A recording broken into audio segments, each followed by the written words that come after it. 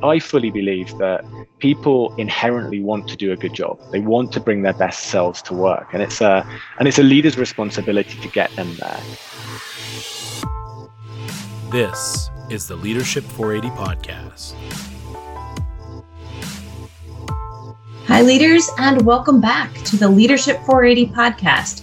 I'm your host, Beth Alms, and today's topic is the thing that most of us try to avoid as leaders, which is resolving conflict.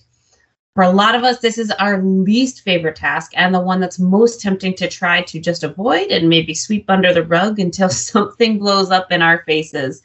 But I think we've all had a story where we've tried to do that and it's never a good idea. So today we've invited DDI leadership expert Chris Helm to talk with us about some of the strategies leaders can use to resolve conflict.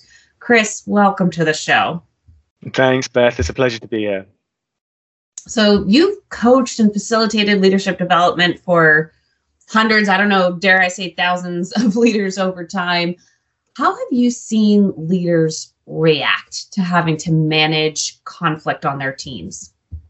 Yeah, so this one comes up time and time again. It's one that I often find people are really, really curious about, and it shows just how anxious and nervous people can get about these conflict situations. So we train and we coach and we practice and prepare for those moments, but somehow it's still never really something we look forward to. You know, we don't look forward to having to get involved in resolving conflict, be it one that we're involved in or even one that someone in our team's involved in. Yet it's a really important role for a leader. If I think just the other week, I had someone approach me about how to deal with a situation they were experiencing between two team members whose disagreements had just started to escalate and go beyond control. So what had seemed to be a fairly private conversation at first had started to spill over into team meetings, and kind of the effects of those unresolved conflicts were spilling over and really hurting team morale when other people were feeling the effects of it. It was sapping the positivity in the team. So it was obvious that to me when I was talking to this leader that they'd adopted a bit of an avoid, or if I'm being kind, I might say a wait and see strategy. Sometimes you might get lucky and find that the wait and see strategy works. Other people find themselves pulled right in and they go right to the other extreme and they jump straight to mediating over really simple disagreements or negotiating, or worse than that, ending up dictating in those situations. So we frequently see these two ends of the scale, from abdicating to dictating, neither of which are effective ways to productively resolve a conflict. Oh, that's so interesting, Chris. You know, and I'll mention that one of the things that has always struck me is I have conversations with just like family members and I have a couple who are retired executives that talked about they actually loved the moment they stepped out of leadership. And it was because of conflict on their teams. And I mean, you're talking very high level people in the company, and they were excited to not have to be leaders anymore because they didn't want to manage these interpersonal conflicts. So do you see a major, when you talk about that scale of, you know, how people react to it, do you see big differences, whether you're working with this as a frontline leader or mid-level or executive? Like, do you see a lot of that change as the level changes? That's a really good question. So I see a lot change depending on how good that leader is at dealing with the conflict. So when you start to train people on this, you know, I think it's a fact that not many people really enjoy the situations of conflict, but you can learn some skills around it.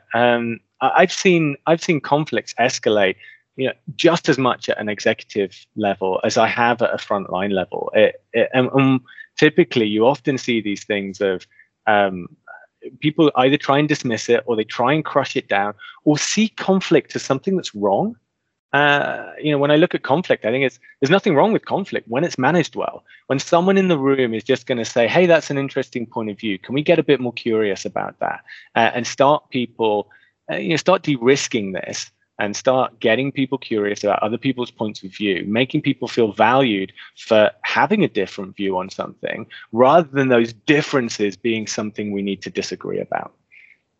I really like where you're going with that of, you know, there's almost a healthy level of conflict on your team. You know, and is that possible? Can you start to look at healthy conflict or does it always mean that there's something kind of wrong with you as a leader if you've got people who are fighting on your team? No, no way. A leader really shouldn't beat themselves up about conflict emerging in the course of work. This is just going to happen. If we try and push it down or make people hide it, we're not going to get good outcomes. And seriously, when we explore this more, having zero conflict is not a realistic aim for a team. In fact, it's probably unhealthy. Having zero conflict and a high-performing team really isn't realistic, because conflict is natural. We're human. We interpret the world in different ways to each other. We overlay different value sets into things, and people have complex intentions. So for me, it's obvious when we put a bunch of people together with different experiences, motivations, abilities, values, backgrounds, and we ask them to achieve difficult goals, we're going to end up, and we're going to need, a level of disagreement and debate. Otherwise, we're not going to solve complex problems. So the differences we see between normal teams or underperforming teams versus high-performing teams is that high-performing teams have a way to work through those differences, and to work through those differences in a really productive and respectful way. So I guess one thing that is consistent across those high-performing teams is that this resolution path is often instigated by the leader. So you won't see that leader making grand statements in a team meeting or a huddle.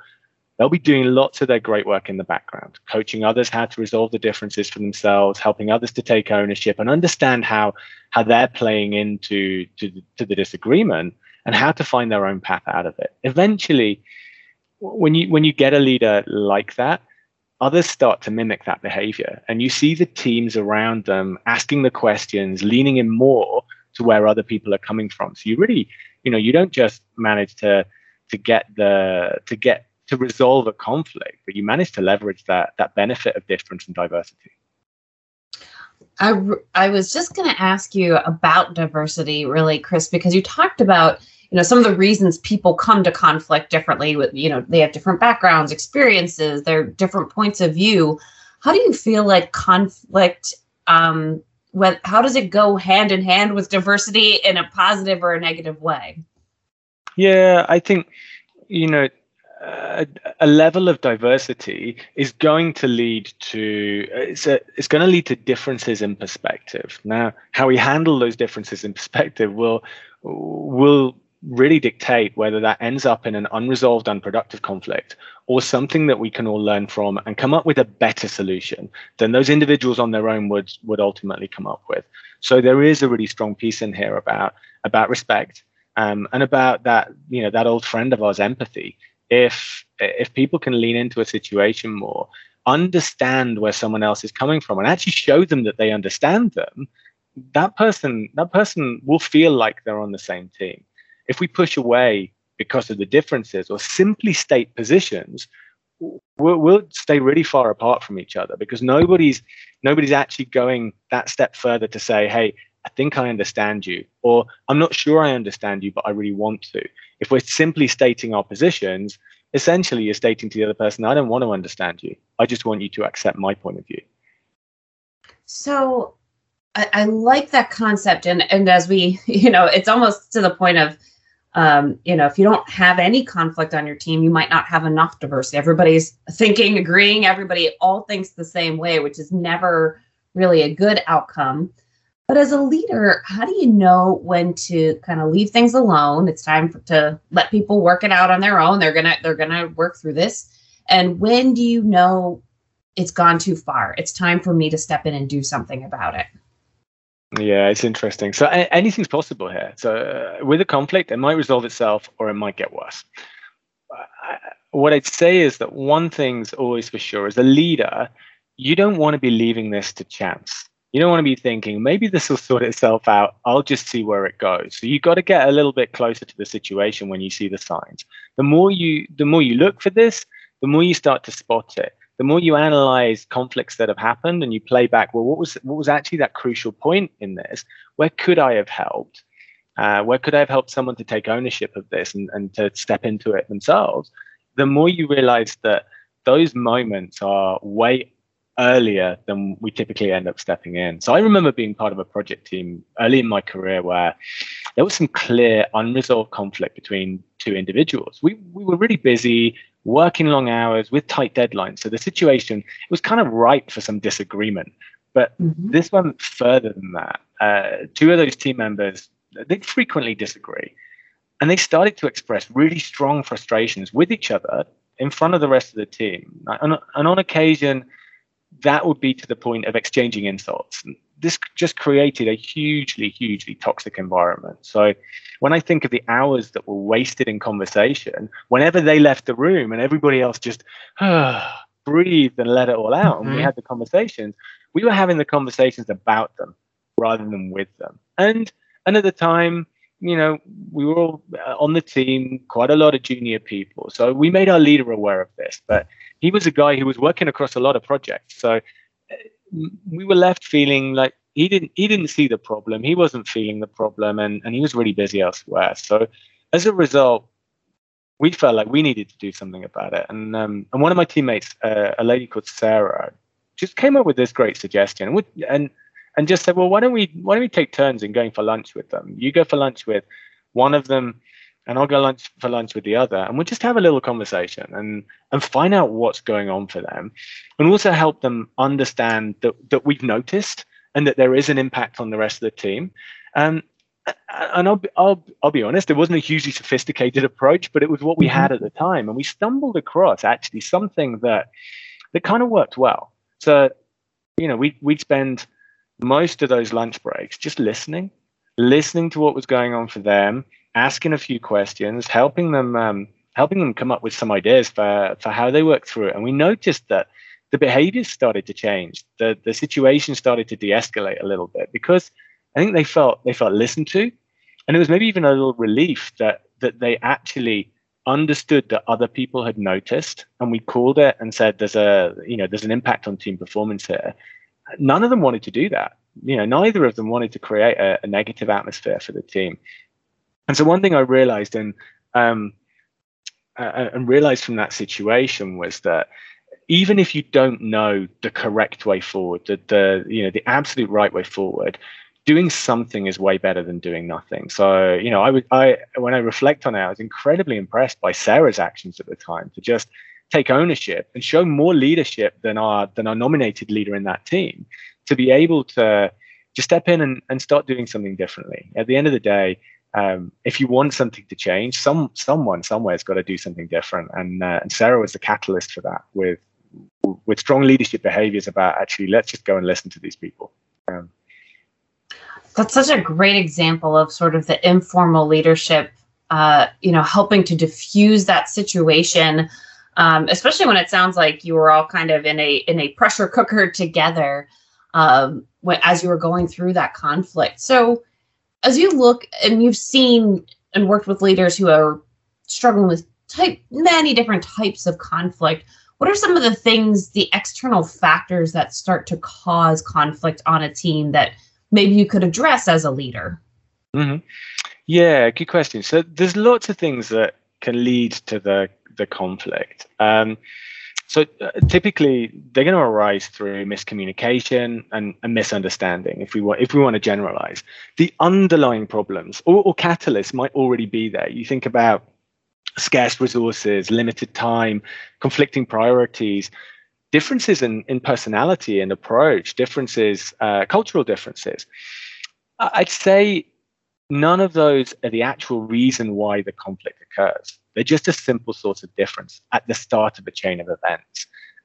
Another thing to realize is that conflict doesn't just emerge as a full-blown shouting match. That's often when people start to perceive it a lot more. It starts to go from the smaller contained environment into the wider team and business environment. The signs or sparks are there way before that, when people are unable to find a way through their disagreements. Now, I often think of it like, when I say the signs or the sparks, it makes me think of with sparks, like sparks on their own don't really do anything, but when there's some fuel for those sparks, then they can really take light and they can become something big. So, and these come from the behaviors of those involved. For example, in the previous situation I was talking about, there was a distinct lack of listening.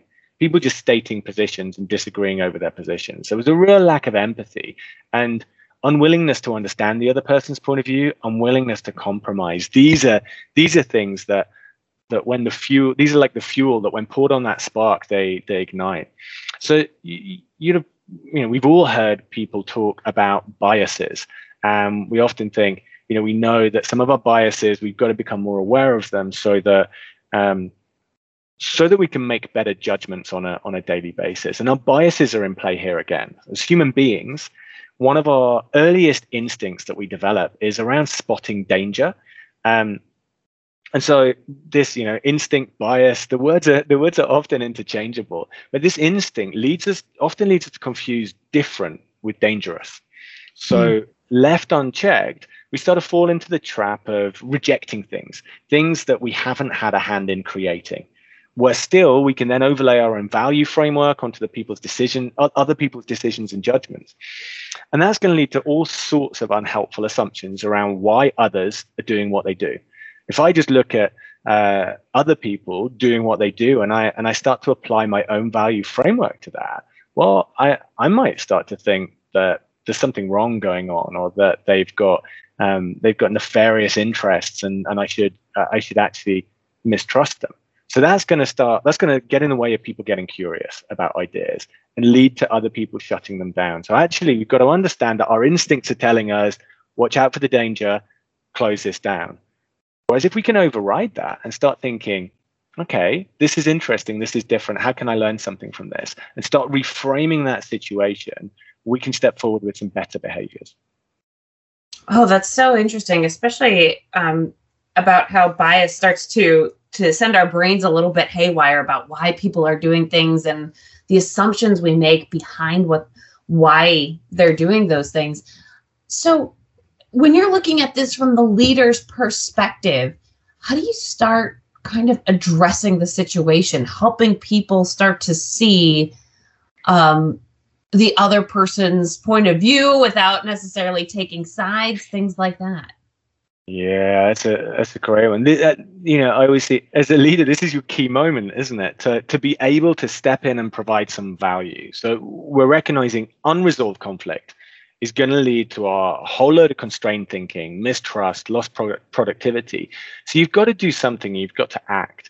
And I often think the first thing to do is that simple act of acknowledging it, letting people know you've noticed. I mean, who doesn't like it when someone just says to them, "I've noticed"? It actually shows that you care and that you're looking to help them find a solution. So you notice it and make sure you're stating that you're keen to help them to resolve it. That's like a real catalyst moment that actually sets them on a journey towards resolution. I often think when you hold the mirror up to someone in such a way, it can often be a relief, because they can get so caught up in it that it really does. It creates those stress responses, and they're not thinking about it. They're not thinking about the wider impact. They're just pushing as hard as they can to get to the outcome they know is right, even if it's not right. I guess the risk here, when we acknowledge and when we show our support, there's a risk here that you can get pulled in, and that they can just think you're going to sort it out for them. And you probably could. Like, most leaders could step in, they could have a few conversations, and they could make decisions for people. But there's a lot more at stake than that. I think sorting out other people's disagreements doesn't really help them learn to do it for themselves. And as a long-term thing, it's just going to suck up a whole lot of time, a whole lot of your time every time there's a simple disagreement. And you've got more things to be doing than that. I guess it's the first stage, showing that acknowledgement. When we look at the next step, they're going to need to find a way through.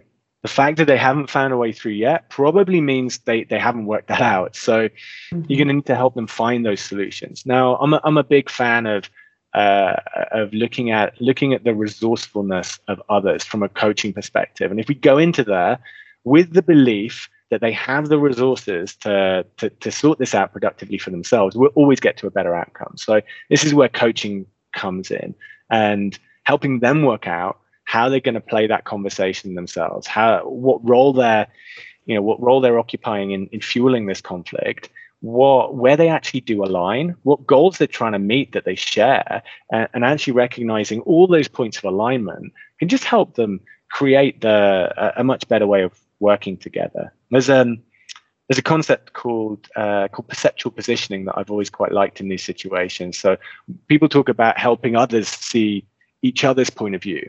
Mm-hmm. There's also a really powerful thing about helping them see another person's point of view. So we got the two people caught up in a disagreement and all this, this disruption.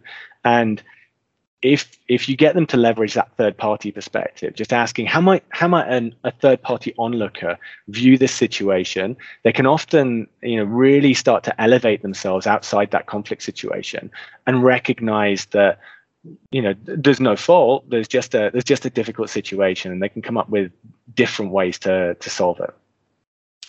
That's such a helpful perspective. Taking the leader out of the position. It's certainly not in the position to say, Chris, here's what Beth was thinking, and I'm the mediator who's interpreting everybody's feelings for them to explain them to you, but to say, why do you think this is happening? What do you think an objective observer would say about this situation? What would they see here? Really powerful way to kind of de-escalate some of the emotions here too, of not you or me or someone else, but like what would an observer say? I really like that a lot. So are there times when you just aren't going to be able to resolve this? I mean, when do you know something big has to change or someone has to leave the team? Have you seen that happen often, or is it typically the case that you can get past this? Yeah, so I have seen it happen. This is a difficult one. I have seen it happen. I often think if it's going to get to the stage where someone's leaving the team, there's often other reasons that are fueling it. So sometimes, it might be that it's just the right time for that person to leave the team. We're seeing way more in organizations of matrix structures, people moving between project teams and things being quite fluid. So we see this more and more. Where I've seen it the most is during an organizational restructure or in post-merger integration, change of ownership situations where the fundamental purpose of that team has shifted. Yet they're still an intact team for the moment, or they've got a whole load of new people coming into the team, and there's just a bit of positioning that always happens as we're reforming as a team. So what we realize is that there's been a change in purpose, maybe a difference. If we were to revisit the values of that team or what's needed to make that team successful, well, things have changed. Yet the values and the drivers of those individuals, well, they haven't changed. So all of a sudden, people are being asked to hit new goals, collaborate in different ways with different stakeholders, and it just gets really confusing. So before you know it, people are pushing back. Conflicts are arising on the simplest of things, partly because a change has been forced on them. So I fully believe that people inherently want to do a good job. They want to bring their best selves to work, and it's a leader's responsibility to get them there. And I've certainly never encountered anyone who actually turned up to work trying to do their very worst each day. That's a situation I've never encountered. Ultimately, you've got to say a leader's got to stay close, and especially in those kind of situations articulated where there's been a lot of change, stay close to people to understand what's going on for them. Finding the right alignment for the team, the business, your customers, it's not always going to result in perfect alignment for each individual in that intact team. So helping people see that and work through it in the right way is a critical part of a leader's role. When I've seen this managed really well, it's been done with a lot of mutual respect, and nobody's been setting off with huge conclusions about what the outcome is, but people along the way have come to the conclusion that being part of that team's maybe not the right thing, and they've had good productive conversations about, well, what would be the right thing. So everyone's got a lot of awareness about the situation, the conversations are happening, and they've got the tools to deal with it, and that's ultimately what we want. Obviously, you could imagine the situations where they're not well managed, and you end up with that conflict just staying and festering in the team, and you're never going to have a high performing team that way. So I guess just reiterating that role of the leader to get close to the situation, open it up, acknowledge it, have those conversations, and really coach people to make good decisions for themselves. That's great, Chris. And I think getting to that heart of the why these things are happening, that whether it's really something else that's affecting it, whether it's really change that's causing people to feel this way, there's so much more usually at the root of this conflict than just two people not getting along. So last, I have a question that I ask all of our guests on the show. Can you share with me a moment of leadership that changed your life, for good or for bad? It can be something that inspired you or said, well, I will go, I want to never do something like that, so I'll do things differently. Oh, that's such a huge question. I see we've gone through the small talk. We're ready for the big talk now. You know what? I think of it, I've just been so privileged to work with so many people who have really cared about leadership. So whatever discipline they've been in, they've really had a care, a respect for that discipline of leadership. And some study it through their work. Some study it, as the actual job that they do. One stands out, and it's actually outside my professional domain. So I'll give you this one. It was actually I used to do a lot of martial arts. So I started training in, I think, judo when I was 9. I did karate after that, Muay Thai, a whole lot of other things. And I used to love martial arts. Just really good. For anybody listening who's ever thought about doing it, it's just an amazing release for your mind as well as a great physical activity. But I trained in quite a few disciplines over the years, and coming up to my late 20s, I refound my original karate style of shukukai. And this was a style I'd done from the age of 11 through to about 18, 19. And I'd loved it. And I'd graded up to quite a high level. But it had been over 10 years by this point before I'd actually done a grading for a new belt. And I was having a conversation with my sensei at the club I trained at in London. And he was talking about me doing my next grading, which was going to be my 3rd Dan black belt grading. And I was a bit nervous about this. And I distinctly remember saying, yeah, I'm going to train hard over the next 6 months, and I'm going to see if I'll be ready to take it in a year's time. Feeling pretty confident that I knew how tough it was, but feeling pretty confident that I give myself a year's run up. I can do this. I'm going to do this. I'm going to train hard and it'll be fine. And I just remember him looking me in the eye and saying, great, you're going to grade in 3 months then. And this moment, it really struck me because I was totally disarmed by this. I was expecting a little bit of a negotiation, something else in there, but he just fixed me with this look. And what I realized in that moment is he'd shown so much belief in me where I hadn't shown it in myself. I thought I needed a year. He just told me he knew I could do it too. He just knew I could do it quicker. He probably knew I needed a bit of a nudge, that I was talking too much. I was saying, yeah, give me a year. And I just needed this nudge. And he was creating some tension to make things happen. So I could have pushed back, but he'd introduced that little bit of tension there. And it was tough. And it was really tough training for it. But I got there and I passed it, and I was super proud of achieving that. But it's something that stuck with me ever since, to look to create challenge for others, show them you believe in them, and support them along the way. Oh, that's an excellent story, but it does make me realize I started this conversation all wrong. We should have been talking about resolving conflict through martial arts the whole time. But train your whole team in martial arts and they can figure it out that way. Thank you so much, Chris, for being here today on the Leadership 480 podcast. It was a pleasure. Well, thank you so much, Beth. And thank you to our listeners who took part of their 480 minutes today to be with us. And remember to make every moment of leadership count.